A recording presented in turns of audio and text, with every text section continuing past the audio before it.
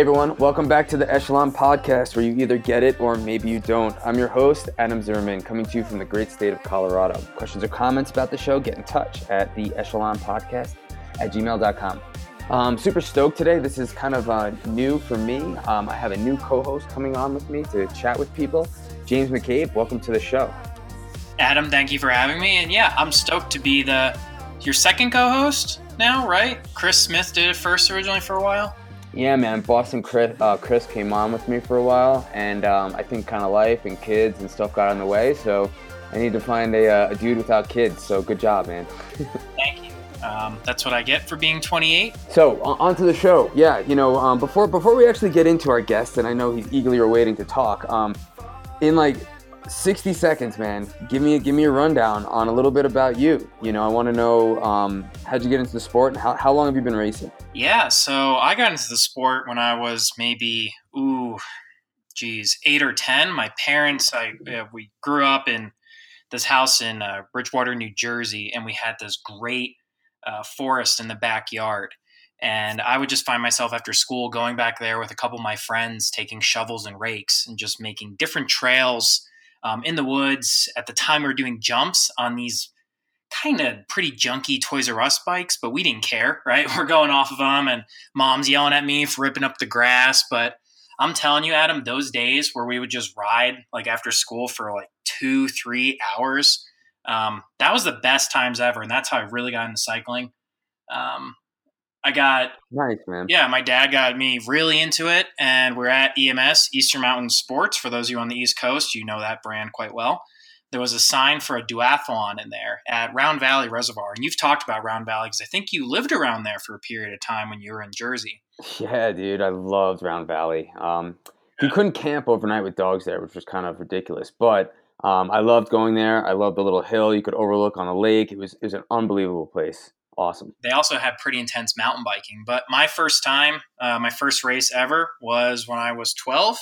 And it was a 2-mile run off-road, 13-mile bike, and a 2-mile run all around Round Valley.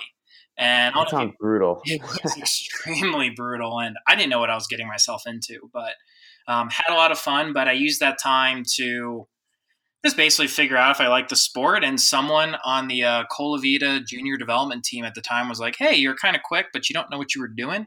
Why don't you come join the Colavita U19 team for a while? And that was my junior cycling career. That carried me all the way pretty much through high school. Then went to Wake Forest University, started a cycling club there, and got a job in Colorado and met up with you, and here I am.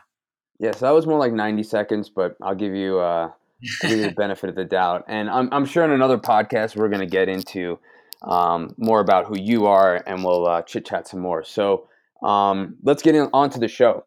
Stoked, again, have an awesome guest with me, Scott Piersáfeldè. Welcome to the show. Thank you guys for having me. I'm stoked to be the first to take part of this three-way. Oh, man. I'm not editing this part out, by the way. That was an awesome intro. Yes, glad to have you, man. We're going to talk about a lot of stuff, some crazy racing that you do, and I'm not going to even spoil it for our guests yet, but for our listeners out there, give us a little kind of history, man, on who you are, where'd you grow up, and how did you get into the sport of cycling? So I was born and raised in Scottsdale, Arizona.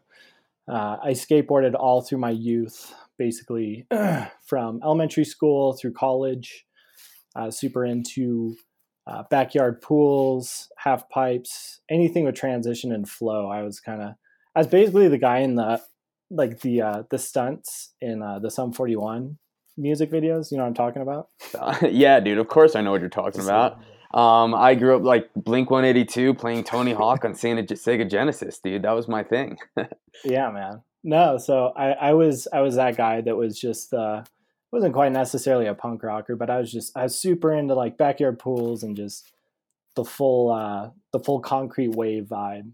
And I did that for about 15 years. And I'm a super energetic person, so I really needed something that would help me release energy, and that's exactly what skateboarding did for me. So it was a huge passion in my life. However, as you can imagine, as you as you start to age, that kind of impact has a significant kind of pain on your body. And my knees, my hips, my back, everything just started kind of breaking down in my 20s, my early 20s. And by the time I was a sophomore in college, I couldn't even go to bed at night without my knees popping out. I couldn't even dare think about like sitting cross-legged, just because I had completely torn, my meniscus. The cartilage was definitely absent in my knees, and so I went to see a surgeon. I got the images taken. The doctor pretty much told me, you cannot skateboard anymore and you're going to need surgery. So I took the first, piece of his advice. But I was in college at the time. So skateboarding was how I got to and from class. I had a few friends that were kind of in the fixed gear scene at the time. So I thought, maybe I'll get into fixed gears. That's exactly what your knees need to kind of rebound from skateboarding. That's definitely sarcasm too, but it ended up being like surprisingly good physical therapy. I kind of harassed my friends, got them to help me build a fixed gear, and man, from the day I got my first bike, which was a fixed gear, it was love at first sight, and it was like passion reborn for me. It was the new skateboard. And I got plugged into the scene instantly. I did a whole bunch of alley cats and checkpoint races. This is back in 2009, before there was such a thing as fixed gear crits. I mean, they were out there, but they weren't in Arizona. So, it progressed from there. And within a month, I had my eye on a road bike. That spring, I started racing in the USA Cycling crits, road races and stuff like that, and had a significant amount of success in a short amount of time. And it's just been a massive snowball effect from there. So you've said a lot right there, especially. But I want to go back to those early days when you were skateboarding. I mean, I mentioned this earlier, but being in my late 20s now, I definitely know what you're talking about when it comes to those joints and your knees hurting. I skateboarded a little bit back east, and we went to places like Woodward Skate Park, and I would try. And good thing there's no video footage of it because it was not pretty. Would you say you were a pretty good skateboarder at the time, or were you trying to fit into the scene? How would you rate, where you were amongst your peers? No, I was definitely pretty good. I was in like a few like local videos and stuff. I wasn't on like a national level or anything, but I had my own kind of style, which it's kind of funny because I used to get made fun of for what's called clown tricks, and I would just find unique ways to do different tricks. So, what's a clown trick? So out of curiosity? Do you know like what a judo is? Yeah, I was wondering that too. So a judo is like, it's like a nose grab, and you take like your front foot off the board and like kick it out. I would do the opposite just for fun. I'd kick my back foot out, and I called it a dog pisser because it looked like you look like a dog pissing. So just I'd kind of do like unique stuff like that just to like show my flavor, I guess. But okay. Well, you're going to have to tell us where these videos live, because now the listeners are curious to watch some old skateboarding videos, and I am too. So, they're out there. If you YouTube my name, I think there's like one video out there of me. Okay, I know what I'm doing after this now. But, yeah. All right, so Scott, so tell us, like, so you just get this fixed gear bike, like you were saying, and it's like this huge like epiphany, right? Just like skateboarding, and you're back into like oh my God, this is amazing. And you're talking about like alley cat racing. So you weren't a bike messenger, right? No, not at all. Okay. I didn't even know what one was. But you're doing these alley cat races, and yeah, tell me about those first few years of getting into fixie, at least riding fixie. Well, so this was back in 2009 when the scene was quite frankly thriving in Arizona. And when I say that, I mean you could actually meet girls by riding a fixed gear. It was pretty crazy. It was an awesome time in my life. Yeah. You probably still can, honestly. You can, but they kind of know like fixie dudes and the what comes with that. What comes with that? Wait, come on, keep going with this. The PBR, some of them smoke cigarettes. Nice. I don't know. Okay. Hash is what I would describe it. Just like a thrashy dude. Not afraid to get there. Yeah, so So alley cats, first of all, if you do a good alley cat, you're like, you want to keep doing them. It's like it's like a drug. It's you know, in Arizona it was called the Death Race. It happened every Halloween, and that's right around the time when I started riding bikes. So this scavenger hunt took you all the way around Tempe, which is where ASU is.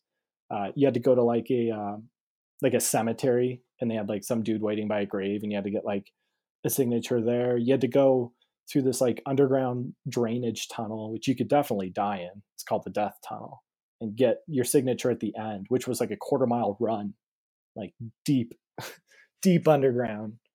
Uh, it was just a load of fun. It was all about fun. It was, you were partying. You would drink after.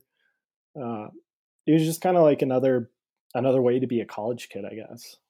And I all the people that did it, they did group rides also. They had road bikes, so that's kind of how I got into that as well. Just it was road biking, but just on a fixed gear. But who taught you about, like how to stop on one? And did you just figure this out yourself? Yeah, I figured that out myself. Just by flipping over, or? Well, so I had never had a fixed gear in my life. I had a mountain bike growing up. I used to take it off sweet jumps. Nothing crazy. I probably rode 20 hours of mountain biking in my life up to that point. So Yeah. fixed gear was super super fresh to me, obviously, and my first bike was obviously brakeless because that's what you do in the fixed gear world. That's what you're taught. It's crazy. Yeah. Um, but no, I just kind of taught myself. I was in the apartment complex and I was like, all right, I'm going to try to skid. And I thought it was like, like a single speed coaster on like a beach cruiser. Mm-hmm. It's not like that. Like, you just slow down by like just easing the back pedal. No, it'll kick you straight off if you do. Oh yeah, I know, man. I raced on the velodrome for a bunch of years, so I know how it works. Not outside though. Yeah. I think I rode it once from the parking lot to the velodrome, and that was about as epic as I got. But and that's why. So let's fast forward then, man. So you're getting into the fixie scene, and when did you start road racing then, and doing crits also, or were you just doing alley cats until kind of the whole fixed gear crit racing scene came about? Tell us a little about that progression. So I got my fixed gear in September, and I got my road bike in October. In the first USA cycling race, that's what I call road racing, USA cycling races. It's just a natural habit from a unsanctioned fixed gear rider. That the first race was in January, so just a few months out, and it was a crit. I'd never seen a bike race really before, maybe like a commercial of it or something, but actually I won the race. Congrats. I had no idea what I was doing. It was a I F5 race at the time, like Yeah, a beginner race. exactly. Yeah. So I won that race, and people are like, "Dude, what the hell? Like how long have you been training?" I was kind of like speechless because all I did was like sprint, right? Like I sat in because I didn't know what I was doing, and I sprinted, and I didn't even like salute or like celebrate because I didn't know that I could. Yeah, because you see it on And TV, then right? You're like those big yeah, boots, and you're like, "Can I do that without crashing after the finish line?" You've seen those videos, yeah, sure. oh yeah, those are the best. And then I won the next race. I crashed in the third race. I won the race after that, and I think I won the race after that. And it was just, I like the momentum built every time. I learned something new every time. And by the end of the season, I could name 10 pro cyclists, which was something everyone used to make fun of me about because I didn't know anything. um, and I think like at the end of the season, I watched like 10 seasons of the Tour de France, 10 years of it. All like back to back. Pretty much. Yeah. I was just obsessed, man. That's a little crazy, but Yeah. those okay. So it sounds like you got into it. I mean, you had a lot of beginner's luck, right? You got in your first race, you won it. You crashed once or twice there, but then you kept winning. Were you doing this with a team? Were you doing this with friends, all on your own? Like, what was the reason why you kept going back to the racing scene to keep wanting more? That's a good question. So in about November, December, like during like kind of the approach of the winter break for college, I was training with all my fixed gear friends, and I think I mentioned a lot of them were roadies already. they were on a local team, and they kept pressuring me to like consider bike racing, like uh, crits and stuff. And I was just like, no, I want to like I just want to ride my bike. And they were on a team called Bicycle House, which is a big shop in Scottsdale, and they recruited me. They kind of forcefully recruited me, and it was the best thing that ever happened to me because I just got hooked up into this world of super talented athletes. Bicycle House at the time was a really good team to be on. It was like kind of like a prestigious move for me, I guess. Right. Is And that shop still around in that team? yeah, yeah, yeah. Cool. They're like a super high end boutique shop. But yeah, from there it was. I learned a lot from the team, and it seemed like I had like a team with me, but of course you're in Cat Fives, everyone's chasing everything. It's just constant chaos. So it wasn't until like the fours and threes where I started utilizing teammates and stuff like that. Yeah. So talk about that progression, right? Because you got, I don't know what it was at the time, but it sounds like you got 4 or 5 wins. So then you got your Cat 4 upgrade. You then, were they doing 4 or 5 races down there in Arizona, or was it like 3 or 4 Yeah. races? Or okay, so doing 4 or 5s. So you already had that fitness building while you were a Cat 5. Then you got to be a Cat 4, and then you jumped into a Cat 3. Keep going from there. What happened when you were a Cat 3? So when I was a Cat 3, it was the second year, and I'm like, all right, I'm gonna take this serious. Like I'm gonna buy compression stockings from Walgreens. I'm gonna start taking multivitamins. And by the way, this whole time that I've been riding my bike, my knee pain stopped. Like my knee stopped popping out of socket. It was crazy. It was like instant. Yeah. So I started taking care of myself. Not that I wasn't in the beginning, but I started really training, putting in 15 hour weeks. I was at ASU at the time. I took this yoga Pilates class, which was like huge for like my development. It kind of just everything kind of fell in place as I kept investing in it. Yeah, it's an eye opener. Doing strength work, core work, all that stuff. For many years, I neglected it myself and had lower back pain and crits and didn't understand what was going on. And finally, my fitter looked at me and said, "Dude, you're fit, but you got to do some core work." I said, "Oh, I knew I was missing something." But man, you're strong though. Like you come out to the group rides and you just crush it. And I know it's gonna be a hard day when you come out there. But what I like about you, man, is that you're vocal. Like you'll talk to me, you'll be like, "Yo, you want to come with me? You want to get a break? You want to do this?" And it's kind of exciting because most people are just robots out there and don't really talk much. So that's kind of cool. What I noticed also last year is that you were showing up to a group ride on a fixie, man, crazy. First time in like 8 years of living here, going to that group ride did I see anyone ever come with a fixie. So did a lot of people give you shit for it, or was it like they were actually pretty cool about it? Everyone was cool about it in Arizona, and so when I came out to Colorado, I moved out here in 2013, and super new to the scene. I didn't know anyone out here, so anytime I took my fixed gear out on a group ride, I as you saw, I have it set up with like hoods, and I have a front and rear brake. I actually prefer to train with brakes on my fixed gear because I love drilling it down hills, and you can't do that without brakes. So I would message whoever it was that was holding the ride, and just get permission to ride a fixed gear on the ride. Gotcha. That's cool. So when you came out here though, you didn't start doing the group rides right away? I don't think, right? Was it a few years later or? Yeah, so I lived in Golden for the first 2 years, and I was really kind of separated from like the scene. I was concentrated on work. I was traveling a lot for fixed gear races, and I wasn't really plugged in. It wasn't until 2015ish that I really started um, meeting up and seeing like, so Arizona has huge group rides every weekend. There's massive group rides. Every day there's massive group rides, and I wasn't finding them in Colorado, and I just wasn't connected with the right people.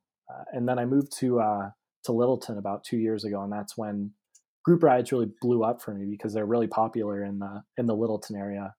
And I think that's just due to the fact that there's more bike racers in that area, maybe, and just more surface area to have like a bigger group rather than Golden. Some of those roads are pretty narrow. And you're going to be going up Lookout Mountain and Golden on a fixed gear and then down it, which I'm going to assume you've done once or twice. Would that be a fair bet? I've done it more than 100 times. Oh, wow. Yes, you've done it. I was looking at my Strava. This is like 2 years ago. Yeah, I've done that climb a fair bit on my fixed gear. The thing about like, so whatever bike you race on, you've really got to train on it. And like, so Arizona, it was way easier to train on a fixed gear. Colorado, not so much because of all the climbing. But that I just used what I had in front of me. So, what is the longest climb you've done on your fixed gear then, either in Colorado or Arizona? Because I'm going to assume it's in Colorado, given what you just said. Yeah, I've done Mount Evans 3 times on my fixed gear. Wow. That's what was your average RPM? Like 40? So Mount Evans of 14,000 foot. It's the highest paved road in the country. I did the easier side, the side from Evergreen, which averages I think 6% or something. Yeah, my average was probably around 50, maybe in the 40s. Regardless of whatever side you came from, that altitude and just once you get to Mount Evans, the stretch from the lake all the way up to the summit, that is also the pavement's pretty rough too. Like that's no easy deal. The pavement's the worst part. Yeah, because you're just trying to keep that strong, steady cadence while pushing up the hill, and you have bumps. I raced single speed cyclocross for a little bit. Even then, it's just like just having momentum, such a big deal. But what was the gearing you ran when you went up Mount Evans, if you don't mind me asking? 52-17, and then I'd use like a 15 or a 14 on the way down just to save my legs from spinning out. Right, and 52-17 was like my standard for the longest time, and last year I switched to a 49-18 as like my climbing ratio. you mentioned, okay, I'm glad to hear you change the gears. Otherwise, you'd just be spinning downhill, and you would really hurt your knees then, right? Go back to how you felt in your early 20s. Yeah, for sure. When you did Mount Evans, was that more of a solo effort, or did you do that with a group of riders? Because you mentioned the scene here in Colorado for the fixed gear, at least, was nothing really compared to what you saw in Arizona.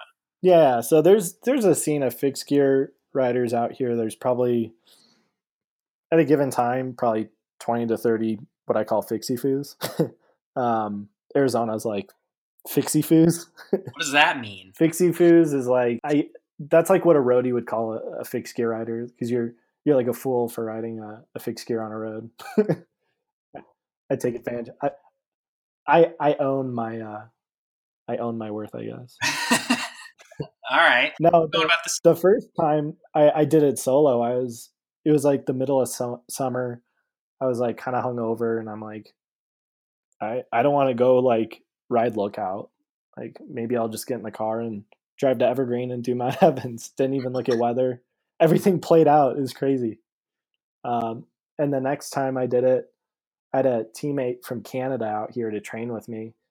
Bless his heart, he hadn't done more than like, he was like a straight like fast twitch sprinter like teammate. So right. His workouts were like 45 minutes long on Zwift. And I get him to do this massive 4-hour ride. I think his longest ride of the year at that point was like 2 hours, coming from sea level. Let's do Mount Evans.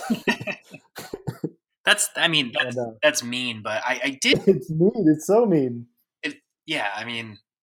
Good job for doing that. But then speaking of mean, I was added to a Facebook group a while ago called Sunday Strong. Does that ring a bell with you at all? Yeah. Okay. Absolutely. Tell me a little bit more about the Sunday Strong scene. Have you ever participated in any of those races? And maybe give an overview for the listeners for what that is, because it's kind of unique to Denver, I want to say, or at least Colorado. For sure. So Sunday Strong is a fixed gear group in the Denver area. Most of them live downtown, and they're just like super genuine riders that they ride fixed gear. A lot of them like swear to never touch like a geared bike in their life. Like they're dedicated. They're hardcore. So they do a lot of rides where they're climbing up. They've done Mount Evans, they've done Lookout, they've done Deer Creek. So yeah, it's in the summer they're pretty active. They do a lot of group rides. They host a crit every year for the most part. I've taken part in those. They're really fun. They're really well put together. They're simple. And I think they do some alley cats too, but I've kind of retired alley cats from my life. They're a little bit too crazy for me. So those are too crazy, but you do fixed gear racing. Right. Let me see here. All right. Yeah. I gotta ask this because I've been meaning to ask it, for a while now. Tell me more about this fixed gear crit scene, man. Because I've been a crit racer for like 9 or 10 years, and I don't know if I have the head for it, man. I mean, I think one day I'll try it. Hopefully, I'll get permission from my wife. But go into this a little, man. Tell me about first. How'd you get into it? I know obviously it was kind of obvious because you're already into the fixed gear scene. But like, just give our listeners a rundown on what fixed gear racing is all about. So the easiest way to describe it is it's a it's a cyclocross race. So as soon as the whistle blows, it's full gas. And when I say it's full gas, it's not like you get clipped in and see like what everyone's doing. It's you are sprinting. You're popping yourself in the first 2 to 3 laps to get your position. At least on like the bigger races like Red Hook, Mission Crit, Wolfpack Hustle series, races like that. Other than that, they're usually very technical, which you might think on paper is dangerous, but it actually makes the races safer because it slows down the speed. Riders tend to give more room, and it's just strategic in that sense. So you've got to time your pedal to make sure you're not pedal striking. You have to take the perfect line every time. On a road bike in a race, you can get super lazy and just take a crappy line, right? Totally, man. On a fixed gear, if you do that, it's a calculated mistake, and a lot of times you'll end up in the barriers, like you like you see a lot in the YouTube videos. Yeah, you can't clip a pedal Yeah, and recover from it, right? So if you pedal strike, you can recover from it, but it's not good times for sure.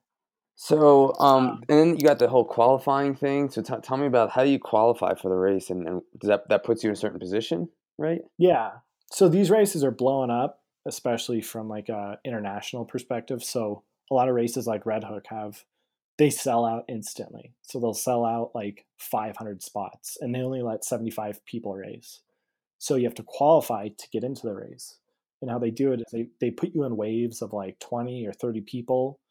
And so it's different every year. They always change it, but usually it's something like you your time is it's like a time trial. So whatever time you rank up against everyone else is where they position you. So fastest lap, that person gets to the front. Slowest lap, that person gets to the back. But they have changed it up where they have like kind of mini races now. So rather than the timing, it's how you position, and then they kind of put it all together, if that makes sense. Yeah, it does. Um, I want to know a little bit more though about like the flow of the race. So you watch a crit and you can see it's like single file kind of strung out until everyone has that like slow moment where the peloton kind of blows out right to the sides. But it's not the same with fixed gear. At least the ones I've watched online, it seems like it's always strung out the whole time. Am I right by saying that? Tell me a little bit more about like the flow of an actual race. Yeah, so I mean it's full gas. It's pedal to the metal from the first lap to the last lap, and you're always Wow. fighting for position. If you're losing a spot, you're there's a chance you're not going to get that spot back. So you've got to be on your game. The taking a flyer in Red Hook, there's like no such thing. Like you've got to be like even if you had that opportunity, you're going to pop instantly. It's like you're just on your threshold the full time. And have you raced Red Hook before or no? Yeah, I've done Red Hook since 2012. Oh wow. Okay. You've done because I know of Red Hook Brooklyn because close to the East Coast. Brooklyn, baby. That's right. And I have friends that who still live there, and they love going to it. Granted, it's always cold and rainy when they seem to go, but it's a party. Like Rockstar's the main sponsor of the video game, not the energy drink. But it seems like there's a ton of teams and there's a ton of people watching it.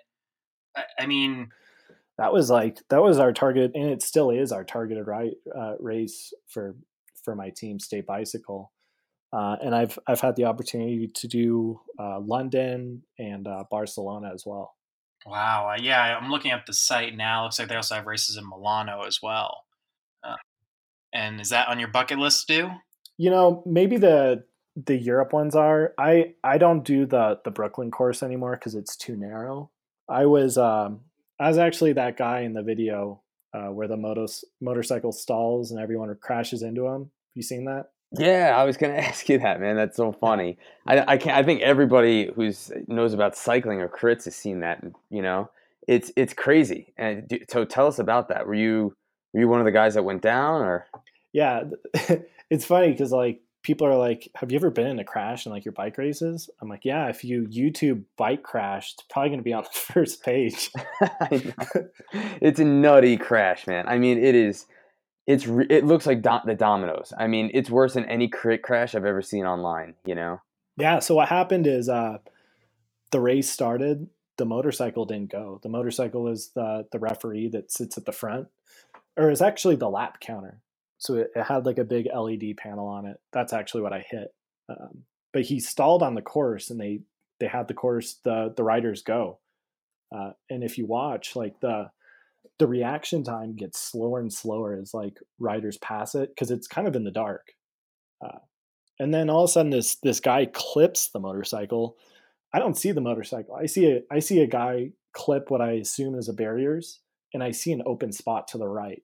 So I accelerate to that open spot, and before I know it, I've got 20 bikes on top of me, and I'm screaming because I have a chain ring in my back, and I'm thinking like I broke my back. It was terrible. Oh yeah, I'm watching it. Watching it right. Oh my! Wow! Wow! Wheel cam. James, you never saw this, man? Where you been living under a rock, dude? Yeah, at least for the past. I mean, the 2006. I'm sorry, 2016, right? It was 2016. Yeah, my and the onboard footage that's also on. Oh man, yeah. I mean, we've all crashed, right? You mentioned you crashed in normal crits, Adam. I'm sure you've crashed. I've crashed, but this is All the time, man. this is gnarly. My goodness, I'm proud you're alive. So Wow. So yeah, what happened? Were you seriously injured after, or? no, I just had like a kind of like a pulled muscle in my back because a fix like the chain ring like kind of went under my shoulder and like kind of pushed out, and that was it. I mean, I had some friction like friction wounds. I don't know what you'd call it. Just like literally my long sleeve skin suit twisting and like causing like a burn on my skin. Oh, um, but that was it. I had like significant PTSD following it, where like I'd wake up like just sweating and like freaking out. Uh, that happened for probably a good month. Yeah, that's pretty rough. Have the organizers or directors of these races done anything so that this situation doesn't happen again, or are they just like, oh, it's one of those freak kind of anomalies, you know? So I love Red Hook. Like they paved the path for what is fixed gear racing these days. Like they are the founding fathers of this crazy sport we do. But I lost a lot of respect for them at that race because they didn't take ownership for it. They didn't apologize for it. They had lawyers talking for them, and it was Oh like wow, that's kind of yeah. messed up. So it's kind of Yeah. like, dude, if like own up to it and we'll move on. Like no one was gonna like sue them or anything. Like if you were a lawyer watching that, you'd be like, holy crap, this is a moneymaker. Yeah, yeah. But obviously, no one did that. Right, right. Because it's just a race, and they So expect things to happen. Racers expect things to happen. yeah, man, totally. And it's the fixed gear world, and even cycling world for that matter. Most of the people are super genuine. They're not going to do that to another homie, you know. Yeah, I probably watched more crits than I've actually competed in from coaching athletes, and I've seen crazy things happen. Dog run out, knock someone over, like people on their cell phone not even noticing that a race is going on, walking across the course. I mean, just nutty things, and that's definitely something that's really odd for it to stall. But obviously, when you have no brakes, it's a completely different story, you know. So listen, I don't want to rehash this. Yeah, obviously, it was a really really rough thing for you. Tell me about a race that you really like, though. Like, what yeah. course have you done, or is there a certain scene that you really like that you've been around for fixed gear racing? uh, for fixed gear, there's this race called Bone Machine in Portland, and it literally could be a remote control car race track because it's like it's like 750 meters long, has 3 hairpins. Like it is like the definition of like a circus race. And uh, it's just a huge party after. It's just like a really creative course. That's probably like my favorite my favorite race of the year. But there's so many these days. So Fixation partners with Intelligentsia. They do a big series that is super fun to do because it's just a normal road bike crit course. And after doing a lot of technical racing, it's kind of refreshing to just put on a massive like gear and just go full gas without having to worry about skid stopping, slowing down, and pedal striking and stuff like that. But yeah, I mean, really, all the fixed gear races I do are super fun. So Scott, you keep mentioning we and your team, and you said State Bicycle Company. Is that correct? Yeah. So when you guys are go ahead. Yeah, tell us about the team. yeah, so when I back in 2012, the second year of racing road, there was this new company called State Bicycle. They were local and they were trying to kind of get in on the fixed gear scene. That's what they did. They sold single speed bikes. They were dudes fresh out of college, just like I was from ASU. They were looking to kind of expand and maybe get a team going. My friend joined them, and I followed suit. And then we got Craig Strait, who's just a huge crit racer known in Arizona, and we kind of dominated like the scene for a while. So like the Wolfpack Hustle series, have you guys ever heard of that? I have not personally. Like No, Crash I've Race? not. But So Crash Race, it doesn't happen anymore. It used to happen in conjunction with or lack of with the LA Marathon. Basically, the roads are closed for the LA Marathon at like, so the roads for the marathon are closed at like 3 a.m. right, to prepare for the running race. So they would have just a road race, like an underground road race, and they had a fixed gear category, and there would be like the first year 1,000 people showed up, the second year 3,000 people showed up, the third year 5,000 people showed up. They had Red Bull helicopters filming it. They had Specialized making commercials about their electronic bikes in it. The reason I kind of bring that up is because that was like the first big fixed gear like scene to happen, and State Bicycle was there. And so the team kind of came about slowly, kind of morphed. We did Red Hook that year. That was 2012. People were still, warming up in jean shorts and stuff like that, but we were like one of the first teams out there doing it. And I've had the pleasure of being on that team pretty much from day one, and actually took on a leadership role this year to be the team manager. And we've got a really talented group of athletes, ranging from we got men, we got women, we have some Canadians. Everyone is in like a different state. We've got a grip of. Are there so they're like team tactics and stuff though, or is it just you guys just race together on the same team? How does that work out? Yeah. Now there Oh, is. there is now. Okay, tell us about like some tactics. Yeah, is it the same as you would for a local regular road crit or? Yeah, it's pretty close. I mean, some of the we do like this crit series in Los Angeles.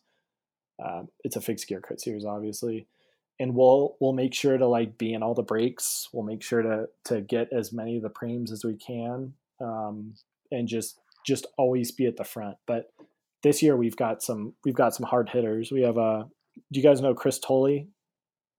He rides with Elbows. Yeah, I do. Yeah, he's He strong. he Yeah. talks in caps lock. He's a super unique dude. We've got him on board. It talks in caps lock, really? That's scary, man. Those people freak me out, you No, know? man, I love the different personalities that I meet in this sport, and it's like embracing to find Uh-huh. like these like just super unique dudes. He's one of them. We have Cameron Bond on our team, who's another like rock star in California kart racing. But yeah, no, it's just State Bicycle is my family. The owners are super genuine. They're actually kind of like my best friends. So I find myself saying we quite a bit just because state bicycle is kind of who I am, you know? Yeah, I mean, okay, so you mentioned a lot about crits, right? So you have a lot of crits in LA, and I know LA has some hills, but generally I'm assuming you're not going up the hills when you're doing these races. Would you say it's a fair bet? For the crits? Yeah. Yeah, so for the crits, I think I've done like one or two crits with like a hill in it. And the downhill part is always like, they make it safe. Like they find like a good course for that. But fixed gear racing is much more than just crits. Like last year I did the Red Bull hill climb in San Francisco. So you ride your fixed gear up like the steepest hill in San Francisco. I did the hill climb world championships up Gibraltar and Santa Barbara, fixed gear category. Wow, is there a lot of people in So these categories? Because in my head, I'm thinking of like fixed gear racing, or at least this type of fixed gear racing, more like tandem racing at nationals. There's a handful of people that do it. Still really hard, but yeah, how many people are doing these races? These uphill ones in particular. so it's like a sub genre at this point, with like all the just being on a fixed gear, doing things you definitely shouldn't be doing on a fixed gear. But no, they're most of them are sold out. So the Red Bull Hill Climb race, I'm probably guessing there's probably 100 riders. The Hill Climb World Championships, I think we had 35 riders, something like that.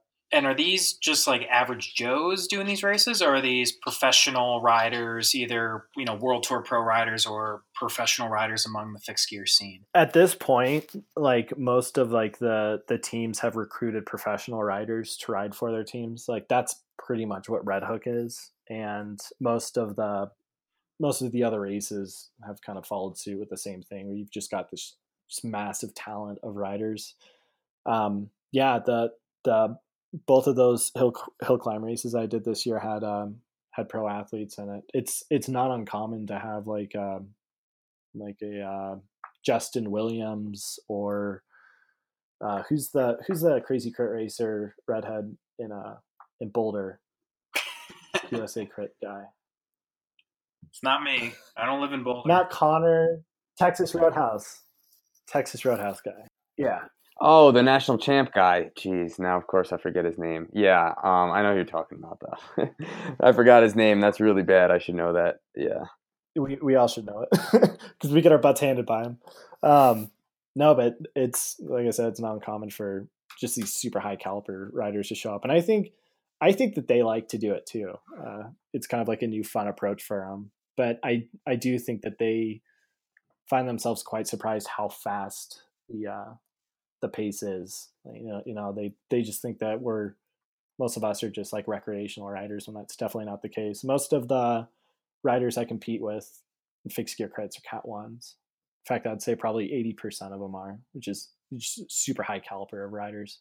Jeez. And so when you're training for these crits, and where are you riding? Like, are you just going up in the mountains and riding on your own, riding with your buddies when you do this, riding with pro riders? I mean, how you mentioned it earlier, right? In order for you to like be good at racing your bike, you have to train on it. Where are you training, and who are you training with when you're on your fixed gear? I'm doing group rides on my fixie. that's the only way I could really articulate the kind of pain that you would do like in a fixed gear race, and that's why I train on a fixed gear on group rides, because I can't put myself to that kind of pain by myself. I can now, because this fall I finally got a power meter for my fixed gear. Whoa, big time. Yeah, big time. Before that, it was super hard to gauge kind of my effort. So blowing myself up on a group rides was the closest thing I had. And I really No, man, I've seen your gram though. You're starting to trend. You're right. You're riding up, doing videos with pros, going up mountains on your fixie, right? Who's that yeah. Trek guy you just did it with? Yeah, tell me about that. So we have a fixed gears, or a YouTube series rather, with a state bicycle called Riding Fixed Up Mountains with Pros. And basically we interview professional cyclists on fixed gears riding up a hill. And it's the first one we did Travis McCabe up Mount Lemon. The second one I interviewed Phil Guyman in Malibu. Interesting. With him, up, he's a character. I think Stunt Canyon. Oh, he's awesome, man. We did Floyd Landis and Dave Zabritsky in in Las Vegas, TJ Eisenhart and Zion, and then I just did Tom Scoons in Boulder Up Ward. So those are super rewarding times. It's fun to get to know these dudes on like a personal level and to share that with kind of the viewers to not ask questions like what's your resting heart rate at 8:00 at night or how many beats do you consume in a day. It's like, Phil Guyman, why did you have a turtle for 18 years and you have your mom taking care of it? Or like, Tom, do you really want to live a legacy where like you're known for potatoes, or do you want to be known as like a legit bike racer? You know, that type of thing. Just giving people crap and getting it back. How'd you come up with that idea? Because, I mean, like you said, most people when they interview a professional, they're saying exactly those questions. But what you're doing, especially with fixed gears and kind of asking off-the-cuff questions, what made you think of that, and then how'd you get started? So the co-founder of State, Mehdi Farsi, I'm sorry, I'm going to like plug State like 10,000 times in this podcast just because it's what like everything's founded off of what I do. But he yeah, right? Yeah. No, he came up with the idea. It first was we were like talking with Netflix, or he was talking with Netflix about doing a bike series about riding up Strava KOMs, like the biggest ones, like Mount Evans or Pikes Peak or Mount Lemon, that type of thing, and like paying a pro to ride a fixed gear up it. And it just kind of morphed into, hey, we know Travis McCabe. He's like homies with us. Let's just do an interview with him up a climb and see how it goes. And we did that. The feedback was incredible. And the thing I like about this series is that we don't have a script. We just have a conversation. And that's really what that's one of the things I like about, you know, riding bikes in general is you meet a lot of cool people, you know, pro or not, and you get to kind of just you know, on a long ride, you get to meet someone and kind of talk about their life. So we'll have like talking points and stuff like that. Like I'll Google, like I researched like what Latvia was known for. That's where Tom's is from. They're like the Latvia founded jeans. They invented jeans. They have the fastest internet speeds in the world. None of that stuff's going to come fresh off my head. So add a little bit. It's such random. Good to know, though. Next time you put on a pair of jeans, you're like, I know where these came from. Yeah, and that's the backbone of the fixed gear society right there. Jean shorts. Cut off jean shorts. Exactly. Yeah, that's random information, man. I know, but yeah, that series been a lot of fun. Cut off jean shorts, right. Shit. Are we done? I don't know. I lost my train of thought there. Yeah. I mean, but it depends on the color of jeans. You can't just wear like blue jeans, right? They're black jeans typically, right? They're always frayed. Frayed at the bottom a little bit. I don't know if color is so. Yeah, a lot of like the hipsters wear like the black. It's black or blue most of the time. I actually prefer beige. I like beige jeans. That's a thing. Yeah, like khaki or khaki. Yeah, if you want swamp ass. I mean, seriously? No way, dude. I sweat like a pig. No way am I going to wear khaki. Yeah. But, like, I mean, the reason why I'm asking, because clearly, number one, I don't have tan jeans. Two, I don't have cutoff jeans. Oh, come on, Scott. Come on, James. You live in Cap Hill with the Skinny Jean Clan, bro. Yeah, I mean, for the listeners that don't know, where Adam lives is in the suburbs. I live in the cool part of Denver in Cap Hill. And Adam is pretty jealous about that. But what I was getting to before was that if I wanted to get into fixed gear racing, is it about making sure I have the right color jeans, or is it about taking some classes? I mean, how do I start, right? I mentioned the Facebook group earlier, but then again, how do you get into it? You gotta have a fixed gear. You're gonna get crap if you show up with brakes, but swallow that pride because you can do a lot more with brakes. I'm a big advocate for brakes. Brakeless has a time and place. It's on closed courses. In my opinion, it's highly debated. It's a touchy subject for a lot of people. Jean shorts are they kind of hurt riding bikes, especially fixed gears, because you like spin your legs so fast. Like just again, it's like one of those things you swallow your pride, buy some spandex, and just deal with it, right? But learning. Yeah. There you go. So, So okay. just be the most comfortable you can be to like make sure you're having fun, right? So you don't have to ride Okay. piece to track bars on the road, like super deep drops. Get some risers, get something that's comfortable to you, get something that's going to work that makes you want to ride a bike, you know? Real quick, I want to ask you though, what's your So setup, man? Tell us about your bike. What's your cool stuff on there? Yeah. so I use like I mimic the geometry or the fit on my road bike almost exactly. My handlebars are a little bit lower. I use road drops just like you would see on a road bike, single speed SRAM hoods with a front and rear brake, uh, carbon wheels. I have the super old school Dura-Ace track crank because that's still like the current one Yeah, man. or the current model. What is it? The Dura Ace, like what number is what it? era I, is I that? think it's just the track. There's like a special track number. Like I still have the Dura Ace Super track crank silver. set on Yeah, my track bike that yeah. collecting dust in my garage, but But what are they called? Like, what's the model number? I have no idea. Yeah, I don't know I have no idea what it is. Yeah. Do you? Do you 4900 know, or something, James, what it probably. is? Yeah. Or It's up there with tangines. It's things I don't know. So I'll have to go look it up later. Now that I'm thinking about it, I do like tan jeans, and I I don't think I have a pair right now. I don't know even know where to buy tangines. So oh man, I got You gotta homework know a guy. tonight. Gotta have a source. I'll give you a Rafa discount code, James. You'll get a pair there. All right. Wow, Rafa tan jeans from Latvia. That's get a state bicycle, and I'm doing crit races. Yeah, man, you're Big speed set. races. That's the You already got trifecta. the mustache going too, right? So Yeah, I'll shave the beard soon, so it's just the mustache. Maybe if I twirl it up at the sides, but we're stereotyping a little bit with the fixed gear scene. I know, Scott, you embrace yeah, it a little bit, so thank but you. I embrace all of it. That's what it's no, it's about. cool Yeah. stuff, man. Especially the fixed gear racing. I'm it's a crazy world. It's like it's almost as crazy as as much as people make fun of me about or give me stuff about racing on Zwift and online and stuff. It's a nutty world. And it's a small scene, but it's getting bigger, and I could see it to keep growing. Um, hey, yeah, You know, I view like Zwift racing the same as I view fixed gear racing, where you've got like this niche of people that just love what they're doing, and I'm sure like on Zwift you've got like a good grip, like you've got a team and everything, but you've like a lot of the people you're racing against, it's kind of the same people every time, right? Like on the higher level. yeah, totally, Yeah. totally. Like the Zwift scene, it's the top 50 riders. I mean, some of them don't speak the same language as you, but you always see them at all the big races online. So yeah, yeah, Yeah, so it's it's kind of the super same thing. relatable to that. It's just again, it's like a sub genre. That's pretty cool.